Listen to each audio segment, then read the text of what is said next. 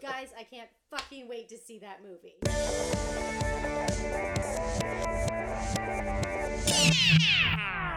Yes, I'm Helen. I'm Miss Sinclair. And I'm Edison, and this week we are bringing you a very special feature. Oh, Yes. We're going to play a fun little game of Marry, Fuck, Kill. I cannot wait to watch this movie again because it's just so fucking weird. We're about to hit the dance floor at Jackrabbit Slim's because we've got that Saturday night fever, baby. I loved this movie too. It was so ridiculous. I just pray that Green Book doesn't win Best Oh Picture. God, I know. Welcome to Talk Movie to Me, a weekly podcast where we discuss a movie we've all seen, our week in entertainment, and an artist whose career we'd like to put in focus. I'm Helen. I'm Miss Sinclair. And I'm Edison, and this week we're going on a beach trip. Yes! Pack your Ray-Bans, bikinis, or Speedos in my case, a fluffy page-turning novel, and don't forget your sunscreen, because this is going to be one hot day at the beach. Wait. Oh, sorry, I'm just getting a message from the producers. Oh. 1840s. Mm-hmm. Oh, no sun? What? Oh, what about swim? Oh, freezing. Oh, okay. Barbecue? No. Okay, yeah, none of that. Cool. Got it. Right, so this week's film is Ammonite, written and directed by Francis Lee and starring Kate Winslet as Mary Anning, a self-taught paleontologist living in the coastal England town of Lyme. Here she spends her days scouring the muddy beachside cliffs looking for fossils to sell to tourists in the small shop she runs alongside her widowed mother. One day, a fancy scientist and aspiring paleontologist, Roderick Murchison, played by James McArdle, comes to town to seek guidance from Mary. As it turns out, she's actually quite a legend with the Old Boys Club of stuffy London Museum men. He brings with him his wife, Charlotte, played by Saoirse Ronan, who has clearly experienced a traumatic loss and is suffering with melancholia. When he leaves to travel around Europe for a research expedition, he sees another opportunity to hire Mary, this time to look after Charlotte while he's away. And this is where the story takes off. Ammonite asks the question, if you can't love yourself, how in the hell are you going to love somebody else? Can I get an amen? Oh, nope, that's the producers again. Oh, right. Yes, that was RuPaul who said that. Sorry. Ammonite asks the question, what makes us fall in love with someone? What parts of ourselves are discovered and which are lost? How well do we really know one another, or even ourselves? First impressions, Helen. That was a great intro, Edison. Mm-hmm. Okay, first impression for me. The first few moments of Ammonite felt very atmospheric, and I wish that I could be sitting in a dark theater with surround sound and a big screen to be fully enveloped in the environment. Yeah. But I wasn't. I was at my apartment. Yeah. Yeah. Sinclair? First impressions for me, immediately being pulled into the film by the audio, as we have not yet been given a visual, but I'm questioning whether I'm hearing someone scrubbing a floor or getting a very thorough sponge bath. 1 minute in, I hit pause and I Google what an ammonite is before resuming the film. What is an ammonite? It's an extinct sea creature found as a fossil. Yes. My first impression is this film is loud. It's clinking, cranking, loud as hell. I was actually distracted by it right off the bat. It sounded like a sponge bath. It was a lot. I was like, this is very loud and I don't know. And then then when it cuts to the woman wiping the floor and then the museum, that whole bit, I legit forgot about that until I rewatched the beginning. So my only impression I forgot till you literally just said it. Exactly. My only first impression was the noise, and then that was it. All right, so why don't we get into storytelling on Ammonite? Okay. Well, one of the most prominent things for me in watching Ammonite was I couldn't help but think about Portrait of a Lady on Fire. Yeah, of course. Which we all watched. Unfortunately for Ammonite. Yeah. Exactly, yeah. Which we all watched right before the pandemic, did an episode on it. The two films have a lot of similarities. Forbidden lesbian love story in 19th century Europe in a seaside setting. And yeah, like you said, Sinclair, that's all quite unfortunate because Portrait of a Lady on Fire was one of the most beautiful movies I have ever seen. Yeah. And Ammonite was not. Not to say that Ammonite wasn't good, but it's just not, it's not even in the same league as Portrait of a Lady on Fire. Yeah, I think it really pales in comparison to that masterpiece of a film. It's so hard to not compare them. Yeah. I think we probably all experience the same thing. Like, it's basically impossible not to compare them. Yeah. They're too similar. And the whole time I was watching this, I was just like, I think that I would be enjoying this film more had Portrait of a Lady on Fire not come out. But Yeah. I'll disagree with that. I think that you Okay. could enjoy Ammonite if it was good. I think that it is very possible for a film to come out after Portrait of a Lady on Fire and captivate you. I just No, don't of think course, this but I one guess- did. I guess what I mean is I may have thought it better than it is because I Yeah. hadn't had a film telling a very similar thematic story beautifully and perfectly. Yeah. So you did not think this was good, Sinclair? Okay, well, yeah, I'll get into it. I'll start off by saying that I thought this was the dullest movie I've seen this year in all categories. So, Okay. heads up. You thought those sex scenes were dull? Yeah, I thought they were completely gratuitous and there was nothing that led up to that point to make that seem believable, like in any way. I did not like this film at all. I thought everything about this movie was, especially the storytelling, was as bland as an iceberg lettuce salad with no dressing. Truly. Wow. Okay. I Yeah. disagree. You can disagree with fine, but I thought this was dull. I thought there was nothing compelling about the story or characters whatsoever. I thought there were no moments of beauty. I found the characters to be completely one-dimensional. I found the dialogue to be uninspired and uninteresting. And I have no idea how a film can take a fascinating woman like Mary Anning and two of the most compelling actresses working today and turn them into two wooden talking popsicle sticks. Like, it boggles my mind. There was zero chemistry in this film. Okay, well, I think you're being really harsh. I honestly I really didn't like this film. Clearly. Edison, give me some of your thoughts. Okay, so I'm going to be the happy middle here, I think. I definitely do not have any sort of strong feeling quite like that, Sinclair. I will say that, generally speaking, I thought that I will agree with you that I didn't actually really feel that much chemistry between the two main characters. And I thought that Mary Anning, I liked the slow reveal of her character. I thought that she could have been a really, really compelling character. And I thought that she was in a way too. I thought the film worked atmospherically. It was incredibly bleak. It was cold. It was distant. The waves crashing and the coldness of those rooms, you could feel it. It like got into your bones and felt desolate. And I think that was meant to represent her heart and where she had been, everything that she had locked up away inside of her and created this wall around her. It was like barren. And I thought that worked. And I liked how the kind of chipping away that happened it was more like a quick explosive doing away with the walls. But yeah, I don't know that I would be as critical as you are about it, Sinclair, but I wasn't like overwhelmed. I will say I didn't cry once. I wasn't particularly moved at all. Me neither. And I didn't laugh either. So I wasn't, it didn't so all hit the me basic in any emotions place. that a film should should get out of you in some way. Yeah, I was not emotionally moved. It's very true. Yeah. Well, chemistry was just a huge problem with this film, and I don't even necessarily mean between the two main characters. There was just nothing to this film. I didn't even feel any passion or real relationship with the sea or the fossils. Like, she's a paleontologist, and I did not feel or care about her relationship with her work at all.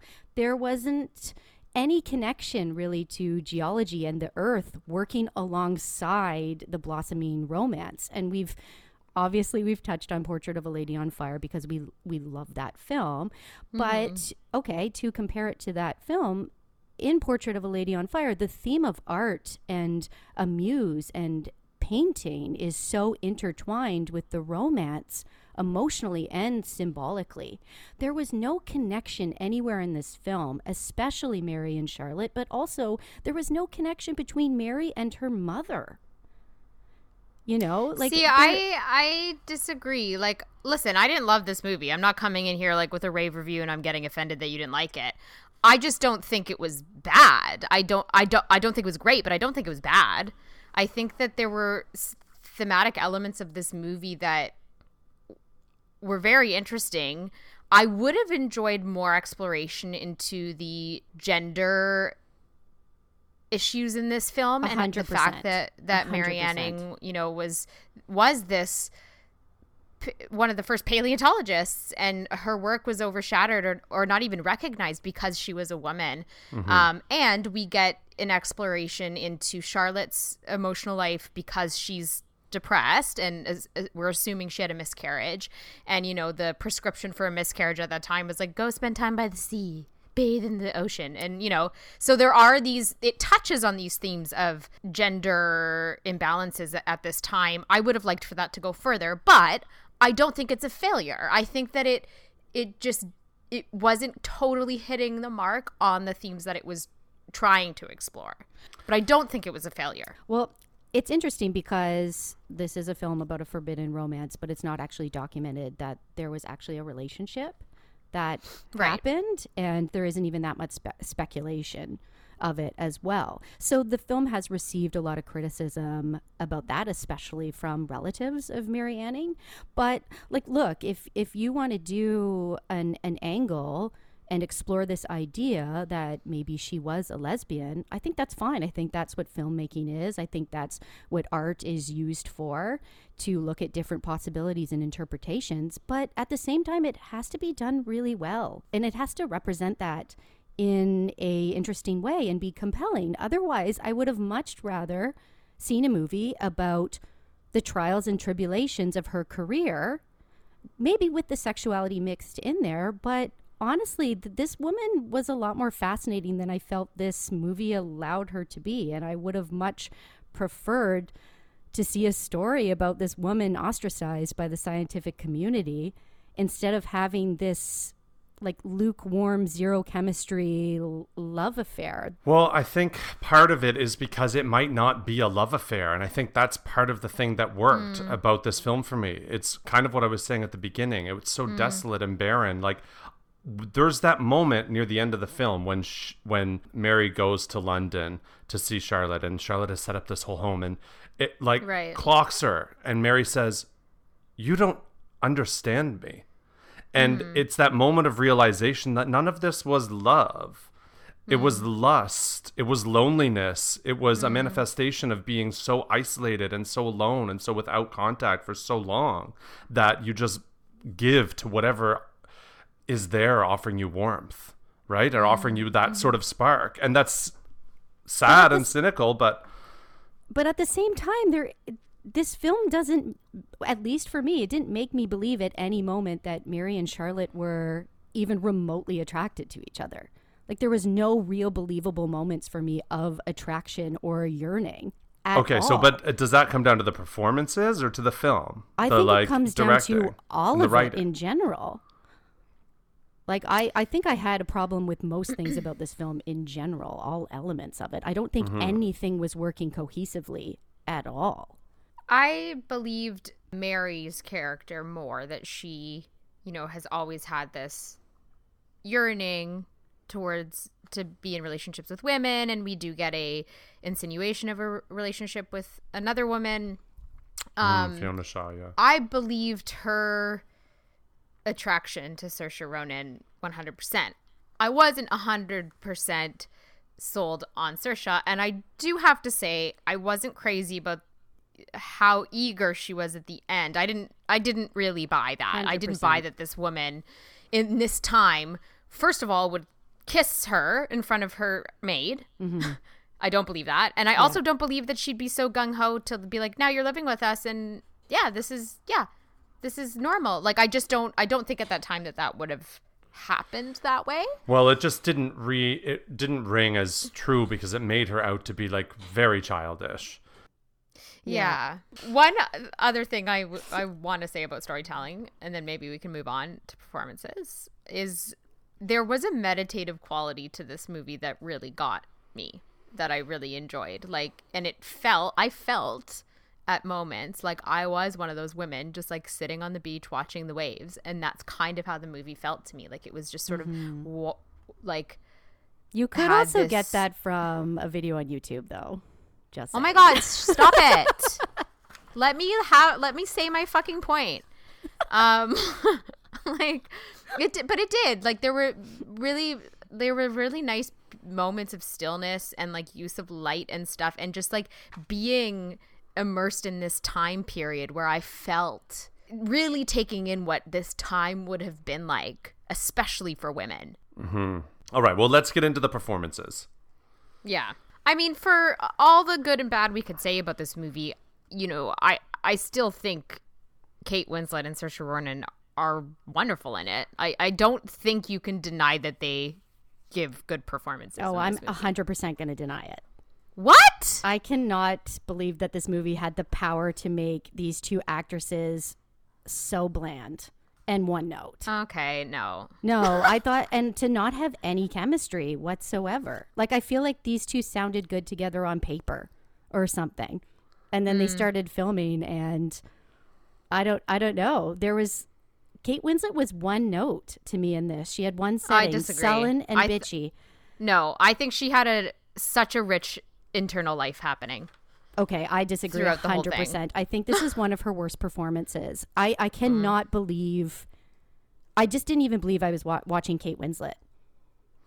I will say that there was something about Kate in this film that was missing that I have really loved. She has a playfulness and a like vibrancy in a lot of her work when she comes out, and it's like this fun charisma that's not present in this character, and it doesn't make sense that it would be. But there might have been moments and opportunities when they were in bed together after the sex, while they were having sex, something for little glimpses of that, to that sort of blossoming sweetness or like fun softness to come out.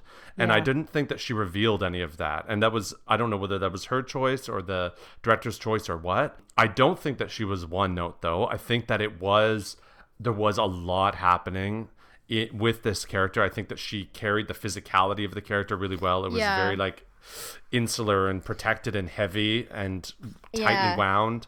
I will say for Saoirse, I think that Saoirse Ronan is incredibly talented. So we have seen her in the last few years play in Little Women, where she was a teenager, and play in Lady Bird, where she was a teenager. And in this film, she reads as much younger and more girlish than either of those two characters. And that's interesting. I thought that was really interesting. I've never seen her play this type of like young naivety before. She usually, because of her like piercing eyes and incredible sort of intense presence, has more authority or more like chutzpah, and so I think that was good because it was different. You know what's for interesting? her. I feel like those other two roles that you're mentioning are younger characters that are wanting to present more mature. Yes. Whereas this character is having to present mature but actually isn't. Yes. Right? Like women at this time, like she's married, she, you know, you can't be afforded that girlishness. And I think you're right. I think that does come through in an interesting way here, where we ironically don't see it in those younger roles that she has played. I will, though, absolutely agree with you, Sinclair, on the one thing, which is that I did not feel that they had any chemistry. And in fact, that when they were first kissing, and I get it, yes, sure, it may be awkward the first time you're kissing or whatever, but I don't think it's not a character choice for it to be awkward. I felt like it was awkward. I just didn't feel it. I didn't feel the heat between them. And then suddenly we got to that sex scene, and I was like, whoa, okay, we are going for it. But I didn't feel it. I felt like when Saoirse was like grabbing Kate's breast and like going to town on that. Like I they know. were going for it, but it Yeah. felt so by the numbers to me. I It didn't also feel felt any real heat. gratuitous. Like, I thought that was completely I didn't think it was gratuitous. I did, gratuitous. because there was nothing leading up to that point for that to not feel gratuitous. There was no sense of yearning for me to make that moment believable. I think that's why that sex scene just seems so forced. I think it felt gratuitous to you because they didn't have chemistry and you didn't Yeah. believe them together. I If didn't they believe did it. have chemistry, I don't think that the issue was with the timing or the lead up necessarily, because oftentimes if you've been constrained and restricted for so long and suddenly it can be very sudden where the opportunity for sex happens and shaboom, it's on. I mean, it was more explicit than I was expecting it to be, but I didn't find it gratuitous. And yeah, Edison, I sort of felt it was in the realm of like, well, one, who knows how many times Mary had sex in her life, especially with a woman. Like, that was probably something she's been wanting forever. And then we have Charlotte, who's like coming out of this depression. And I mean, we don't necessarily know what her sexual backstory is really, but they've already had a sexual encounter previous to that scene. And then they have the scene where they're like kissing in the water and stuff. And I felt it. I was like, yeah, fuck, they want to bang. Now they get to bang. Okay, well, let's get into some technical elements of the film. I thought there was some really nice uses of light. There's very little sunlight in this movie, like you said, Edison. And then there are a couple scenes where the sunlight does come through and it's like hitting Saoirse's face or like coming into the kitchen area that I thought was really stunning and beautiful. Yeah, this was interesting. Like at the very beginning, it was like just shades of gray. So Right. cold. I was like, okay, there's no light. And again, I'm trying to not to compare it to Portrait of a Lady on Fire. Yeah. But like that film is so sumptuous with its light. It's breathtaking. And like this just felt so cold. And Yeah. it was lit so cold. But my biggest issue, like I touched on at the beginning, I found the sound design and sound mixing of this film to actually be terrible. It was so distracting to me.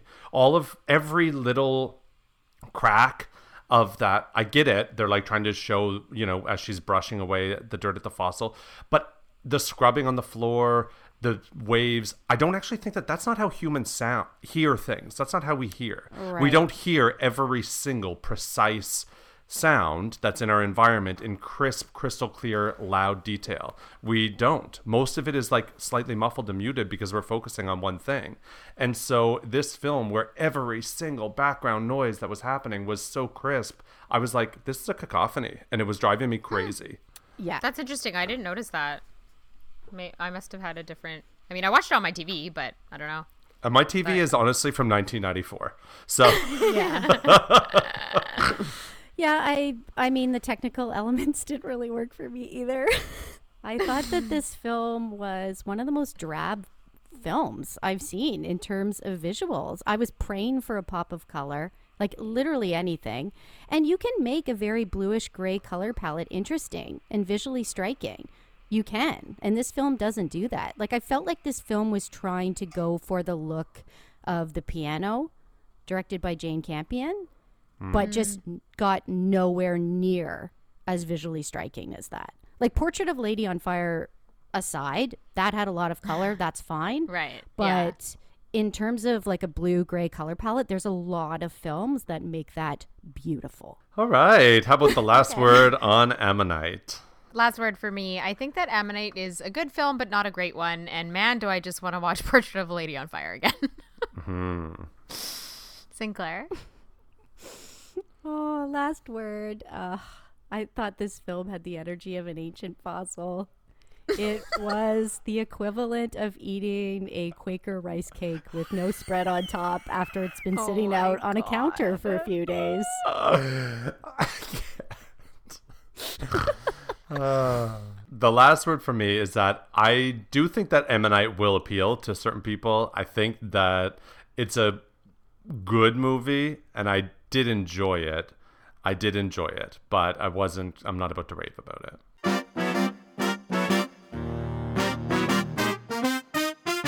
Each week, we challenge ourselves to watch films that fit a particular theme. This week's theme is growth spurts, feature-length films that started off as shorts. This is our week in entertainment. Helen, what did you pick? Okay, I picked Whiplash. Short and feature, both written and directed by Damien Chazelle. The short came out in 2013 and it won the Short Film Jury Prize at Sundance, which then led to Damien Chazelle getting funding to make it into a feature, which came out in 2014. Now, I did see Whiplash, the feature, when it came out, and it was one of my favorite movies of that year. But I, in fact, did not know until Sinclair suggested I do Whiplash for this segment that it did start out as a short film. So I hadn't obviously seen this short film. So I watched that for the first time this week, and it is available on YouTube if anyone else would like to watch it. It is essentially the same scene as that scene in the feature where Neiman plays in the studio band for the first time and Fletcher throws a chair at his head. It's basically just that scene that they made into the interesting. Short film. Yeah.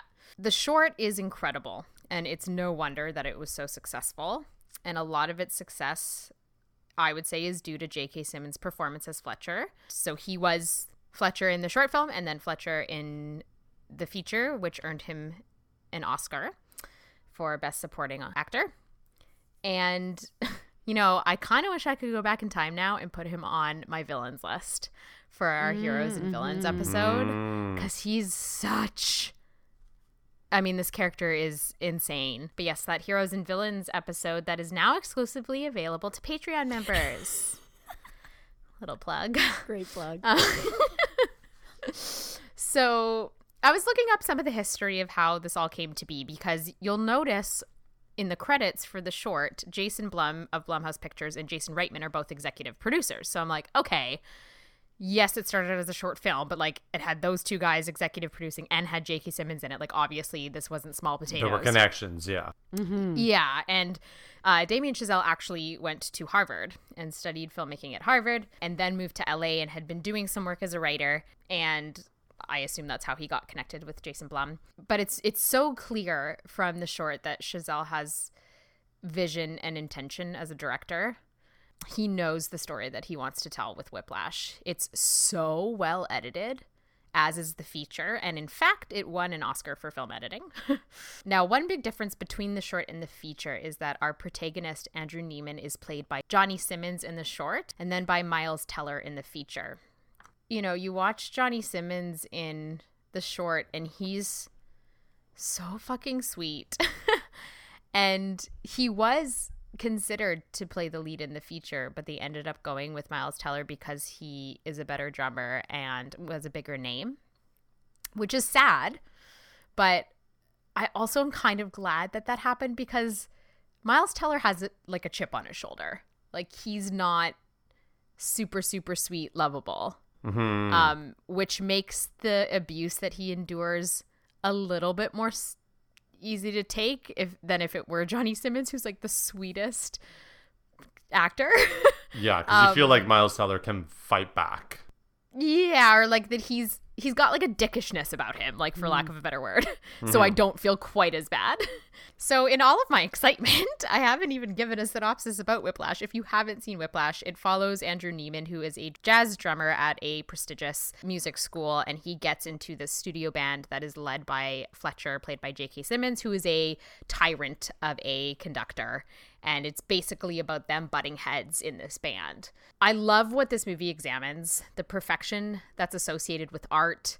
There are elements of the student-teacher relationship here that remind me of some of my teachers from the acting conservatory that I went to in New York. And it's interesting how there's, or at least there used to be, and not so much anymore, but there was this weird understanding that like striving for a certain level of art allows for abuse. Oh, 100%. You know, and it doesn't have to be that way. And like you really do see it to an extreme in this film. It's so hard to watch. And like, you know, you say it's a movie about a jazz drummer, you don't think it would be like edge of your seat, like looking away from the TV, but it really, like, this movie is really, really hard to watch at times. Last thing I'll say, the final scene in this movie is one of the best fucking scenes I have ever seen in my life. It is. No, it is. It absolutely is. I agree. Yeah, It's so tense.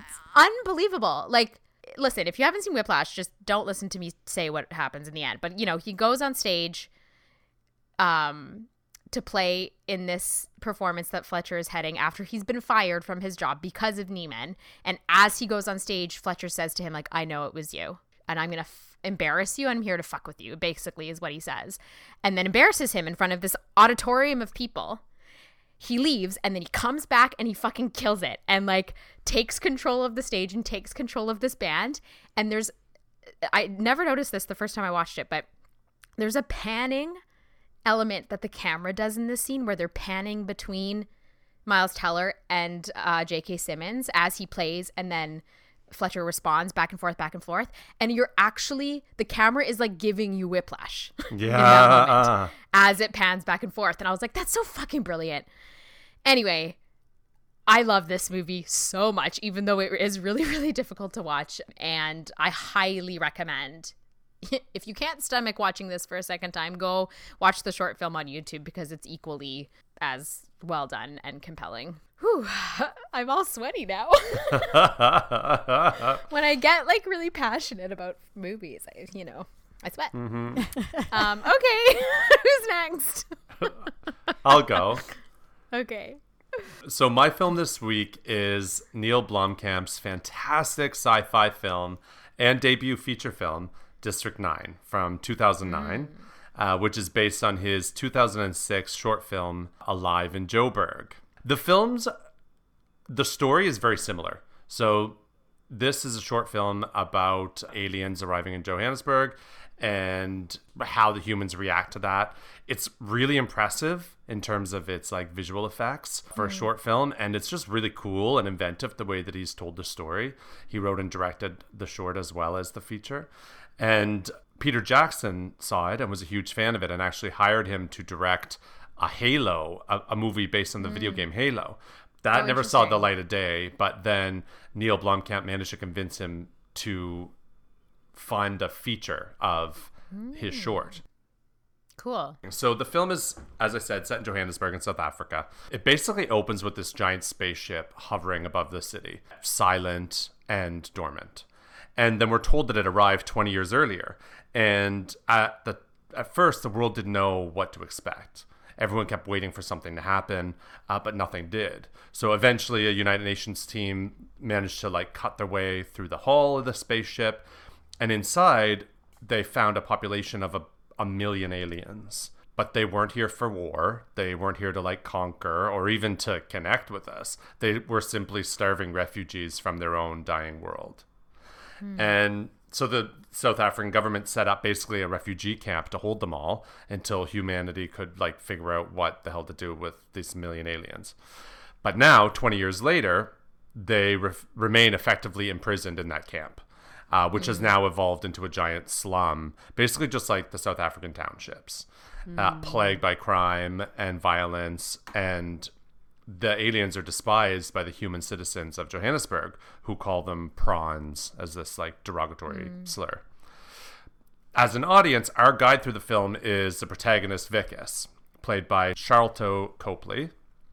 He's an agent for a group called the Multinational Unit, and they've been contracted to evict the aliens from District 9 to another area further away from Johannesburg.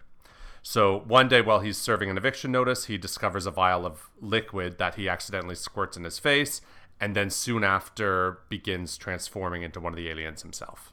Okay? Wikus is awful. He literally doesn't see these creatures as having any more value than an insect. So, like, as you can imagine, this film is very rich thematically. It's all about the impacts of colonialism, and particularly in this context of being set in Johannesburg, the parallels to apartheid are very clear. District 9 is no different than the concentration camps of the Nazis or, like, the horrific conditions of the Gaza Strip in Palestine. It mirrors what's happening to the Uyghur Muslims in China right now as we speak.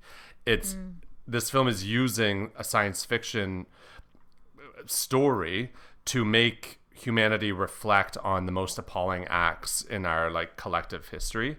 And in that way, the film is fantastic and is so much more than just a great movie. But it's also just a really great sci-fi action movie. And I think that's where this film is really brilliant too, because you can go into this and be like, yo, this movie is awesome, and not see any of the significance from it, and it still just be like an amazing movie. You know what I mean? Okay, question. I have a question, though. Yeah. How did they actually, because I've seen District 9, and it is a lot. It's a lot. It's a fucking lot. So how did they actually, I have not seen the short for this film. So, like, how is that story in a short film? Like, how long is this short? It's very short. It's like 6 minutes. So the parts in the short, it's just like a very quick glimpse. So you get a cop kind of talking about what's happening. Oh, this eviction. And you see them handing out eviction notices. And you see the like spaceship above. And then you see an alien like kind of fighting back against these cops in a kind of cool robot outfit. An alien like technology robot outfit thing, and it's kind of done through visual effects in that portion of the short film. It's really cool. So basically the feature was allowed to like expand on these like sci-fi elements and actually like show more of the world. Yes, and also expand on the commentary on like apartheid specifically in this film and that segregation post-colonial impact. That, I mean, something I love so much about short films, I mean, one is that they can do what we're talking about right now, which is lead to becoming features and getting funding and, you know, a proof of concept. But they also can just be this snippet of a world, you know? Like, there is something really special about that, because it doesn't have to be, you know, a story arc. Like, you can just see this glimpse of a world or a life that you haven't considered before. And I guess I'm thinking more about like sci-fi stuff, because I've seen some really cool sci-fi shorts before, and I love that this is a medium to explore those imaginative ideas, you know? Yeah, I mean, Absolutely. that definitely leads into mine.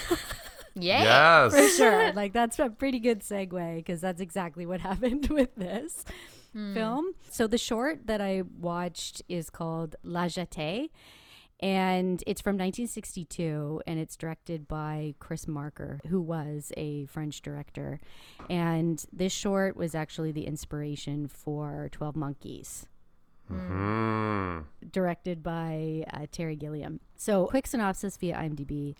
The story of a man forced to explore his memories in the wake of World War III's devastation, told through still images. So this was a really unique experience watching this, because, you know, this isn't a short film by Terry Gilliam. It's a short that was adapted to be 12 Monkeys. So Terry Gilliam took this concept and made it his own. These films are so different, and the most unique element of La Jetée is the fact that it is a short that is told only through black and white photographs. Oh, interesting.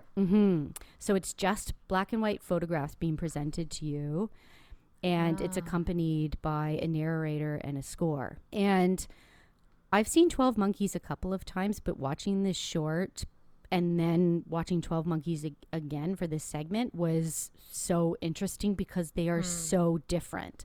So there's the same concept, but these are two very different directors. Terry Gilliam was really inspired by this short. He loved the concept, and how he actually created the world is really incredible when you see the simplicity of La Jetée. The short. Interesting. Yeah, La Jetée, it's very haunting, and it has sci-fi elements, but it's also sadly romantic, and it's very philosophical. And it was so unique to see a story portrayed through photographs. I don't think I've actually seen that done before, to be honest.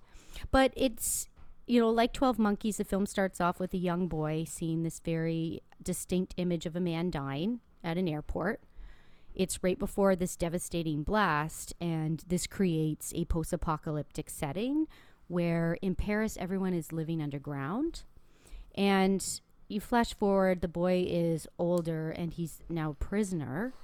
And they're conducting these time travel experiments on prisoners in this underground world. So very similar to 12 Monkeys. Bruce Willis is also seeing this image of a man dying in an airport when he was a child. He is also part of these experiments underground. Each character gets sent back and forth in time, hoping to find a solution to the present. In La Jetée, the man focuses on an image of a woman that he saw on a pier or a jetty, so La Jetée, a jetty, on the day when he's at the airport when he was a child. And that's the last image he really remembers of the world before it's devastated.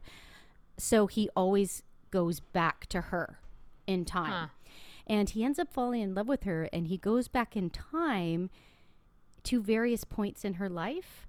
So for her, it's this man that keeps appearing at different points in her life. And in each film, it has that aspect of the man being sent back in time, where in La Jetée, it's more about the man and the woman. In 12 Monkeys, Bruce Willis, there's more of that action element to it, where he's looking to try to stop the spread of that virus. Where I have to say, too, watching 12 Monkeys now during a pandemic with all the virus stuff going on, it was a lot, for sure. Oh, wow, yeah. This is really cool how Terry Gilliam adapted this into his own style because, you know, in La Jetée, you can't really see the post-apocalyptic world in this short. It's very simplistic photographs. But in Terry Gilliam's 12 Monkeys, he gets to create this world, this underground world, and he is so good at post-apocalyptic sci-fi. Very good. He is really able to show the absurdity of it, the terror of it. He has these unnerving camera angles, and you know that Terry Gilliam style where he has those really invasive close-ups that make you feel off kilter. And it was really cool how he was able to like expand on this idea, but it definitely feels like a Terry Gilliam film. It doesn't feel like someone's just replicated this short and done it in the exact same style. I also found that La Jetée, it's more subtle and existential and haunting and more about lost love, where 12 Monkeys really gives you a kind of like a wild ride and a time travel movie. But there's some really wonderful quotes in this short that just really struck a chord with me. There's one where the narrator says, "Nothing distinguishes memories from ordinary moments. Only later do they become memorable by the scars they leave." And the film is just questioning that idea of what a memory or an image is to you. It becomes really impactful more in the future because a lot of the times you use it to make the present feel easier. Right. You know, and feel more comforting. So how correct are our memories? You know, I've always really appreciated the concept of 12 Monkeys, and then watching La Jetée, it really helped me piece things together in a deeper way when I watched it this time around. And the films, they both come full circle in the same way at the end. In La Jetée, the end of the film, the narrator actually describes the ending, where in 12 Monkeys you actually see it happen. But basically at the end, the narrator says, "He looked for a woman's face at the end of the pier. He ran towards her, and when he recognized the man who had trailed him since the camp, he knew there was no way out of time, and he knew that this haunting moment he had been granted to see as a child was the moment of his own death." Whoa. So the film comes in full circle, where it's actually him as a child watching his own death, his future self back in time dying. Oh my God, that I cannot. Yeah, my brain. And that's how broken. 12 Monkeys ends as well. He's a child and he sees himself dying as an adult. But anyway, yeah, this is great. You can watch this on the Criterion Channel if you have it. You probably can get it on YouTube as well. It's a pretty famous short, so it should be relatively easy to find. Yeah.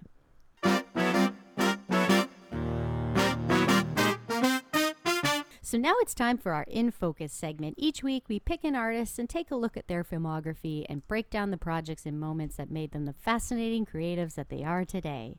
So join us while we explore the career of an Oscar-winning actress who started working in Hollywood as a professional before she was even old enough to drive.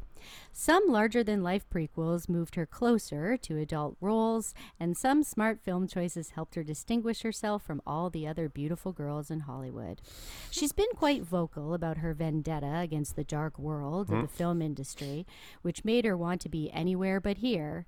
But an educational break in a prestigious school and some introspective roles showed her that movies are where her heart is. This actress is so stunning, she has everyone saying I love you, and that perfect face even gives the God of Thunder a run for his money.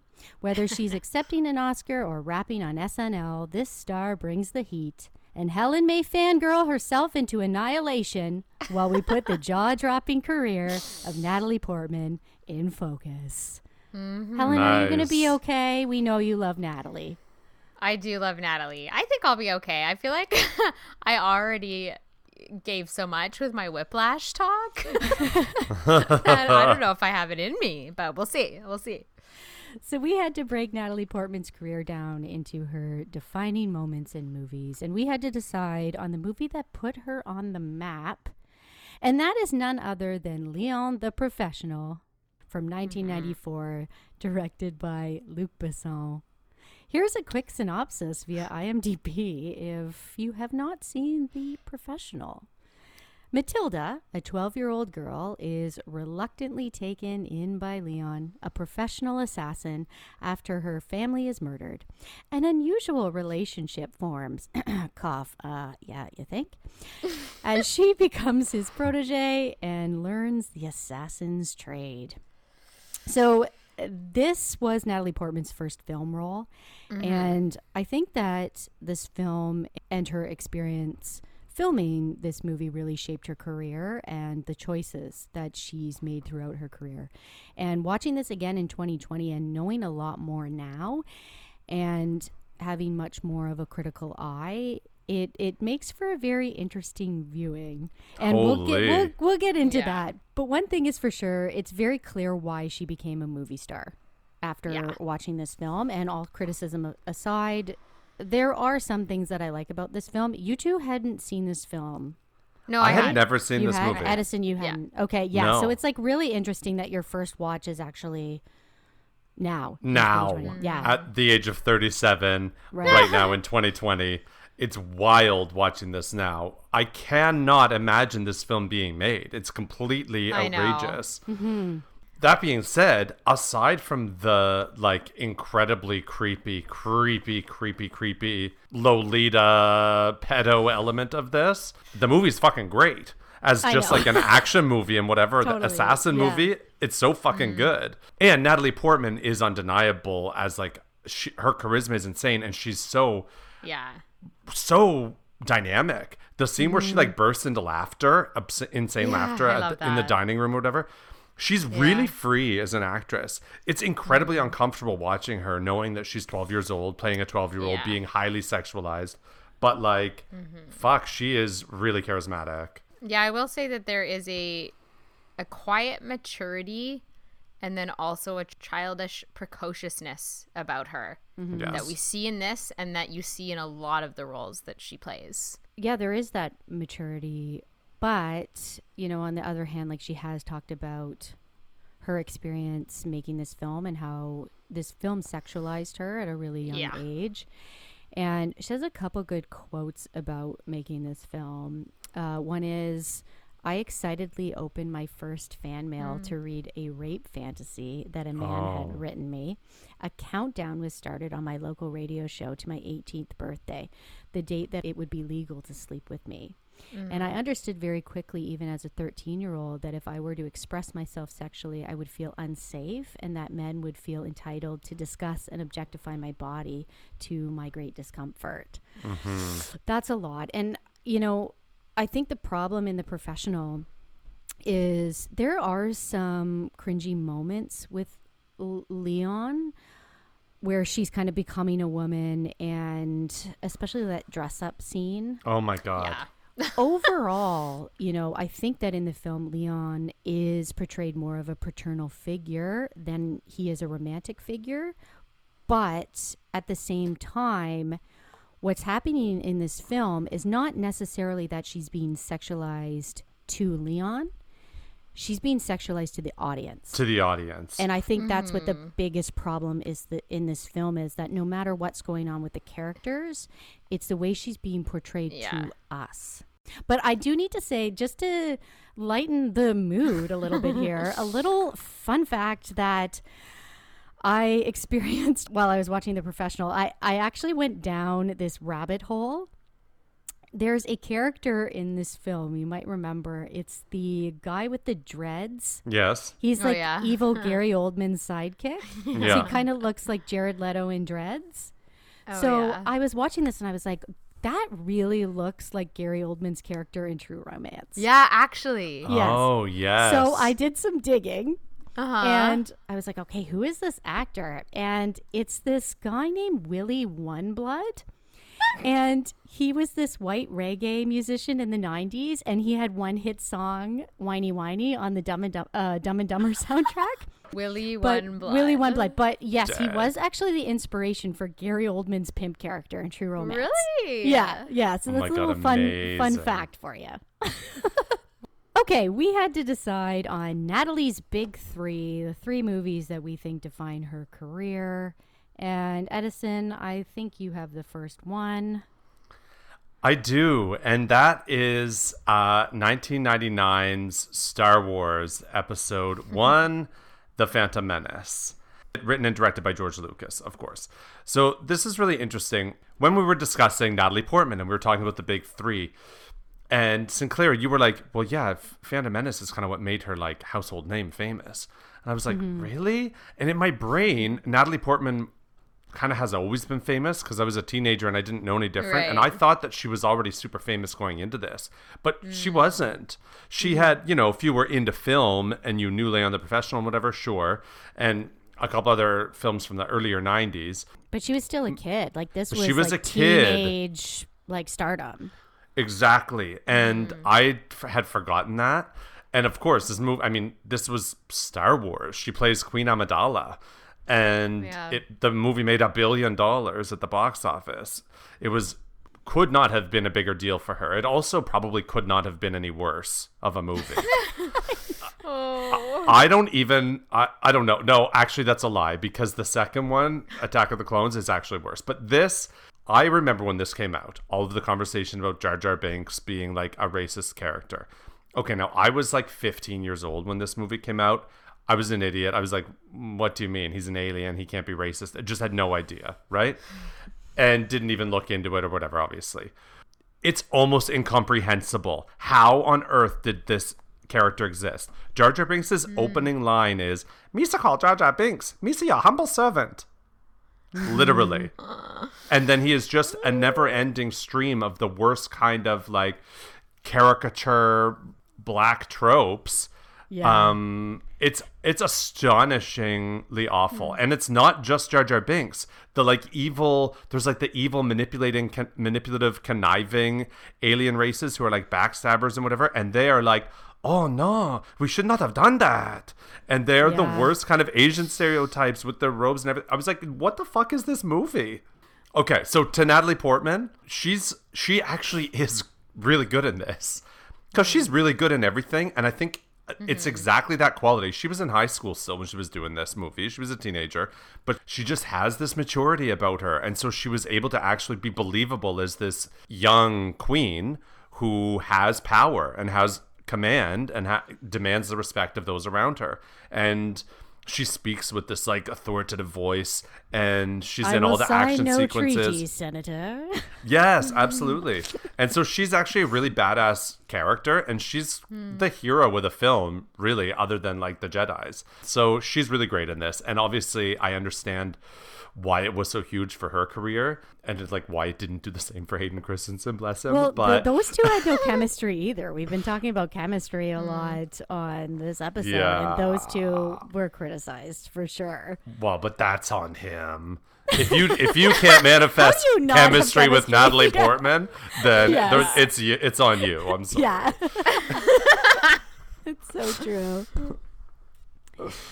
What's next on the big 3? Well, next up is V for Vendetta from 2005, directed by James McTeigue. And this is based on a graphic novel series by Alan Moore and David Lloyd. Quick synopsis if you haven't seen V for Vendetta. In a future British tyranny, a shadowy freedom fighter known only by the alias of V plots to overthrow it with the help of a young woman. So I was mentioning this to you guys before, that I've had a really big complex with this film. I've never been able to finish it. I'm the same way. This week I said to myself, I'm going to be watching V for Vendetta. I'm going to do it for In Focus. I'm going to finish it, God damn it. And I did. And? Congratulations. Okay, so I really liked it. Oh, okay. my God. I really liked this So film. and you'll probably really like Moulin Rouge. Just well, maybe. But it's funny because I tried watching this a couple times when it first came out, and I just couldn't get through it. And it was interesting because I'm a lot older now, so I feel like I just understood it more. I just understood it more. I found it more interesting, and I watched the whole thing, which really helped because it gives the story a chance to actually come together. Resolve, yeah. I gotta say, too, there is a theme going on for me this week with 12 Monkeys and also V for Vendetta, because this is another film about a virus that is sweeping through Europe. Oh, my God. And it was a lot for right now, for sure, watching Yeah. V for Vendetta. But this film was huge for Natalie Portman, most notably because this is the film where she shaved her head. Yeah. That was a big talking point. Yes, it really in the was, media. yeah. And she basically attended all the award shows rocking this shaved head.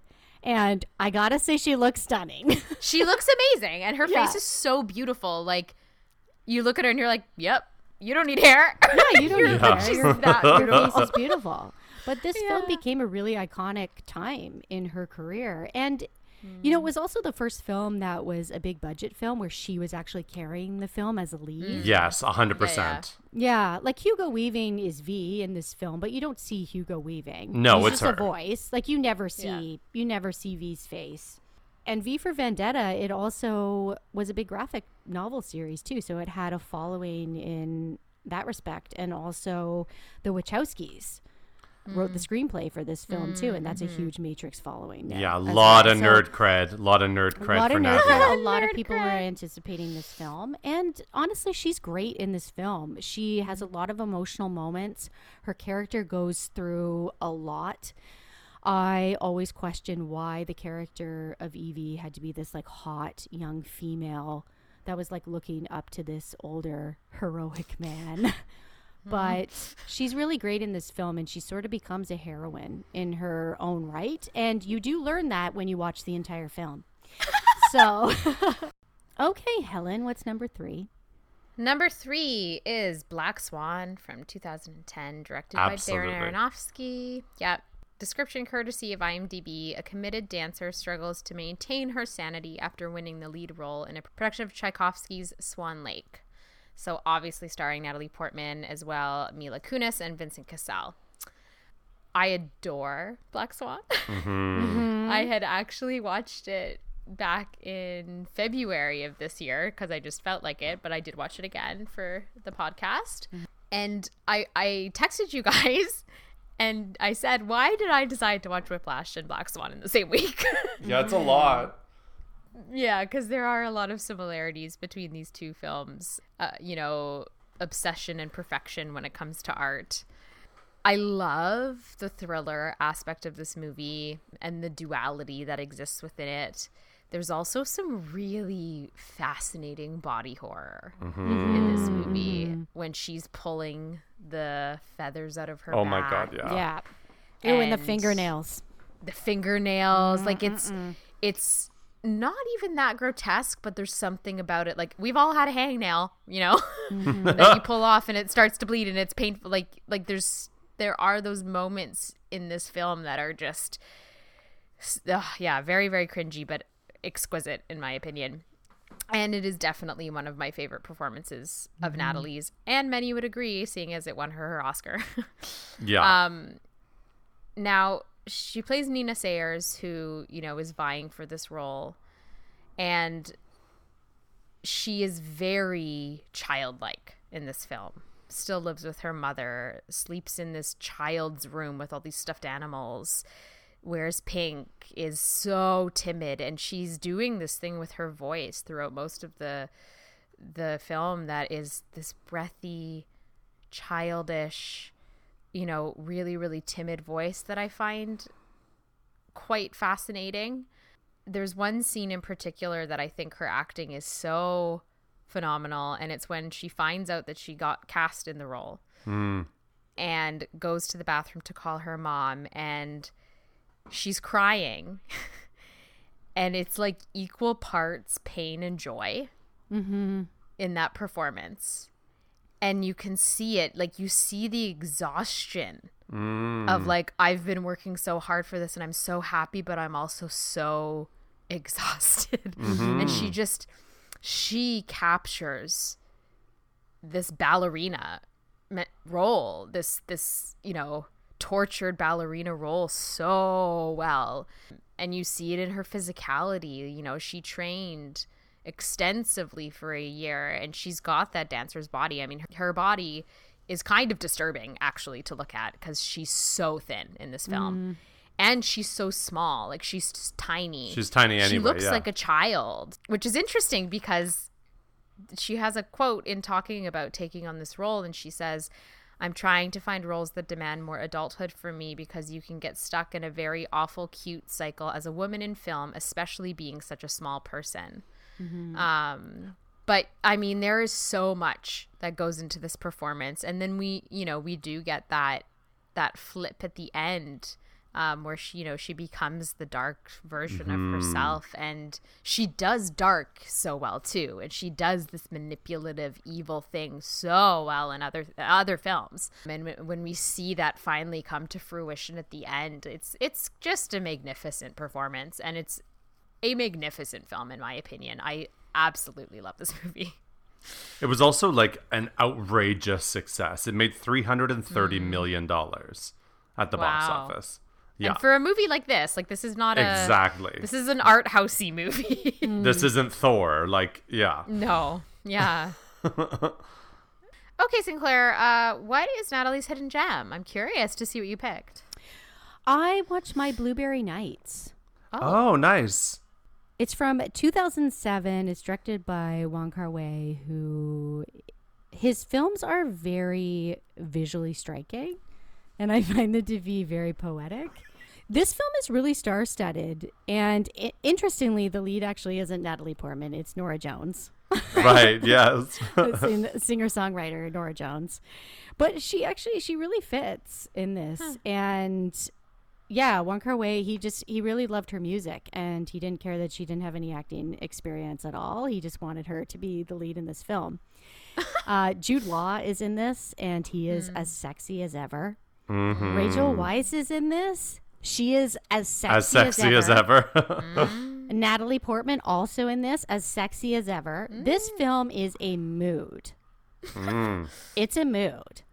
That is the best way to describe it. And it's about? Honestly, this film is like fucking attractive. That's a good question, Helen. Here's a quick synopsis via IMDb. Thank you. A young, lonely woman takes a soul-searching journey across America to resolve her questions about love while encountering a series of offbeat characters along the way. So yeah, she's like soul-searching, and she's running into, attractive Jude Law people along the way. Yeah, attractive people all along the way. Yeah, honestly, this film is just such a mood. The color palette is gorgeous. There's a blueberry pie theme that's going on, so the color blue is featured a lot in this film in the most stunning way. And there's a lot of moody reds and deep greens and a lot of dreamy-like shots. And yeah, there's a lot of visual poetry in this. And Norah Jones's voice is so soothing. I love her music. Yeah.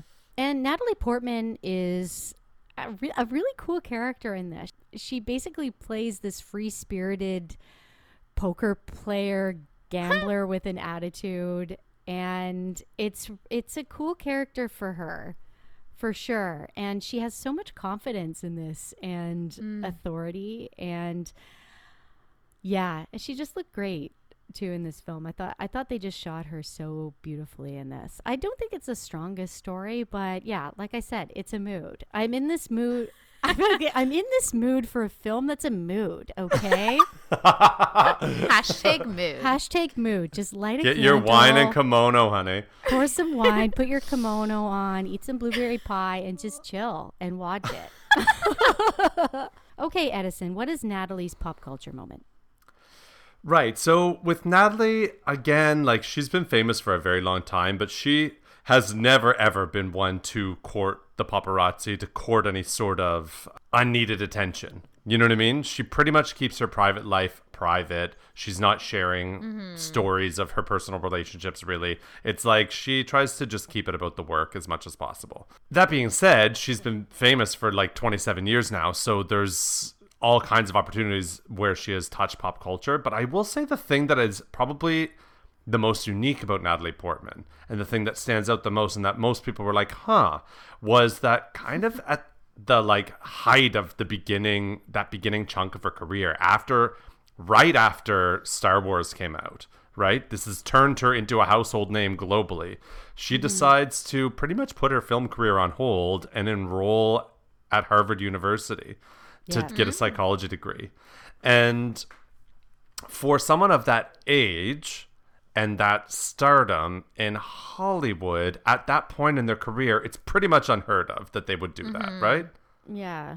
Like, what would you do if you like went to your class and Natalie Portman was sitting there? Well, I wouldn't be able to focus on the class, that's for sure.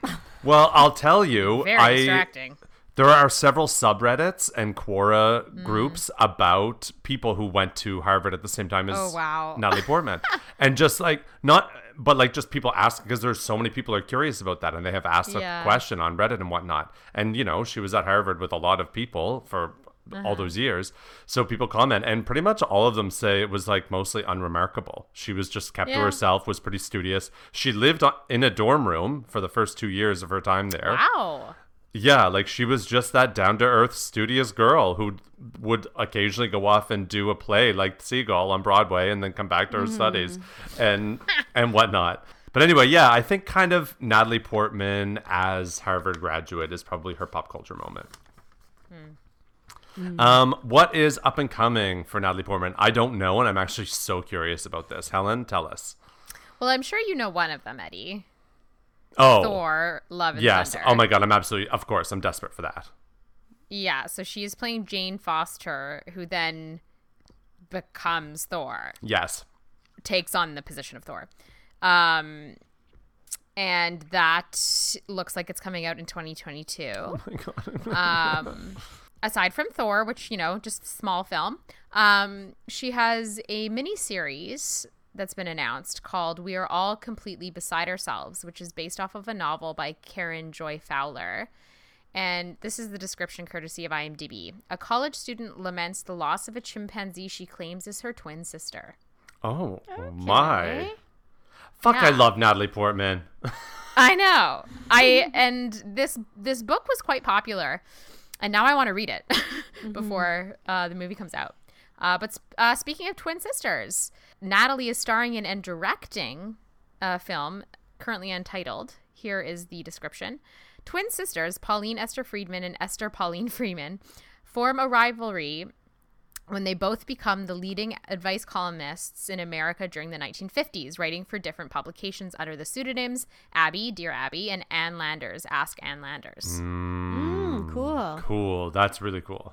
So there was a couple other like announced ones that were sprinkled in there, but these were sort of the top three that I thought were standouts that I particularly am excited to see. So Okay, guys, there's only one way to end this In Focus Natalie Portman, and that is by playing a fun little game of Marry, Fuck, Kill.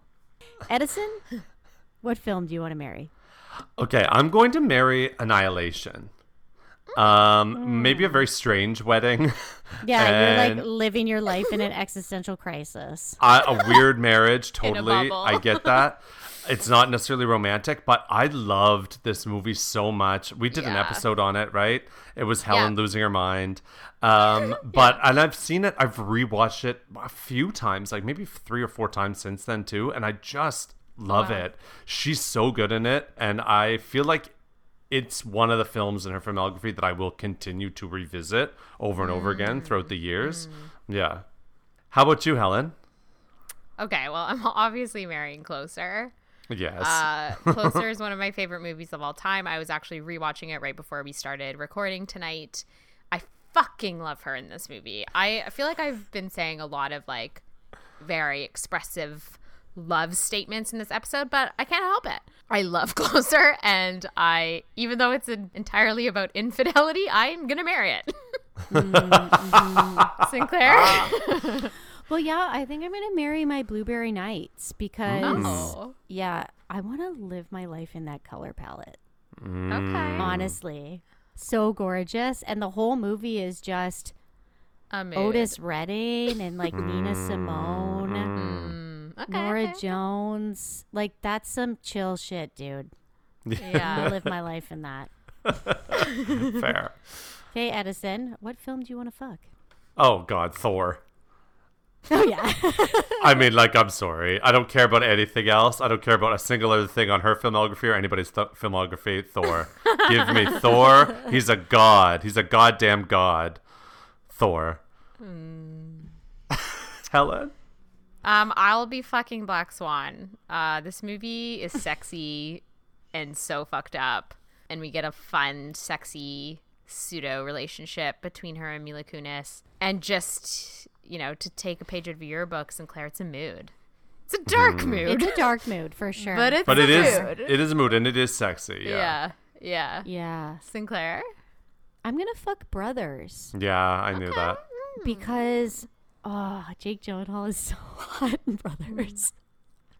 Truly. I haven't seen And that in I just so long. I love this film. I remember when this film came out and all three of them had just become they were just adults. Like they were just mature, and they were taking on these roles that were so complex. And it's also a American version of a film by Suzanne Bier. Right. So I love her as well, and I actually thought that this was a pretty good American version of that film. So and I just love Jake Gyllenhaal in this movie. Yep. For sure. Okay, Edison, what film do you want to kill? So I had briefly mentioned this earlier, but I am going to kill Star Wars Episode 2, Attack of the Clones. I love Star Wars, and this movie is just god-awful. The only good thing that it gave me was a visual of my dream home, Villa del Balbianello on Lake Como. And, you know, by 2002, I had already chosen my homes around the world. I had them picked out since I was like 14 years old. And that was one of them, this gorgeous villa. And they shot it there, and that was the highlight of the whole movie for me. Yep. How about you, Helen? I'm gonna actually kill one I haven't seen, but I've heard is not very good, and that's Lucy in the Sky. Oh, God, yes. Eddie, correct me if I'm wrong, but you saw it at I TIFF? did see it, and it was so disappointing. So bad. Yeah, I remember you saying that, and I remember reading reviews of it, and also, for some reason, it's like on the heels of First Man to me, and I'm like, can we not make these boring space movies right now? Okay, Sinclair, what are you killing? I'm going to kill Song to Song, and I've killed this Yeah, before. I knew you would. I knew you just would. really, Terrence Malick, Song to Song. What a disaster. Just a pretentious disaster. I just So much can't. talent in that movie, too. I So just much- can't. So much talent. I know, it's unbelievable, but really, really a dumpster fire. So it's dead again. Again. Well, this has been another episode of Talk Movie to Me. If you would like to get in touch with us, our email is talkmovietome@gmail.com. Follow us on Instagram @talkmovietome. Tweet at us at TMTM Podcast. Rate and review us on iTunes. Our website is talkmovietome.podcast.com. And please become a Patreon member. Patreon.com/talkmovietome. Next week will be our Christmas special, available to everybody because we're not going to be Grinches and only put it on Patreon. But you should become a Patreon member as a Christmas gift to us. I'm Helen. I'm Miss Sinclair. And I'm Edison. Thanks.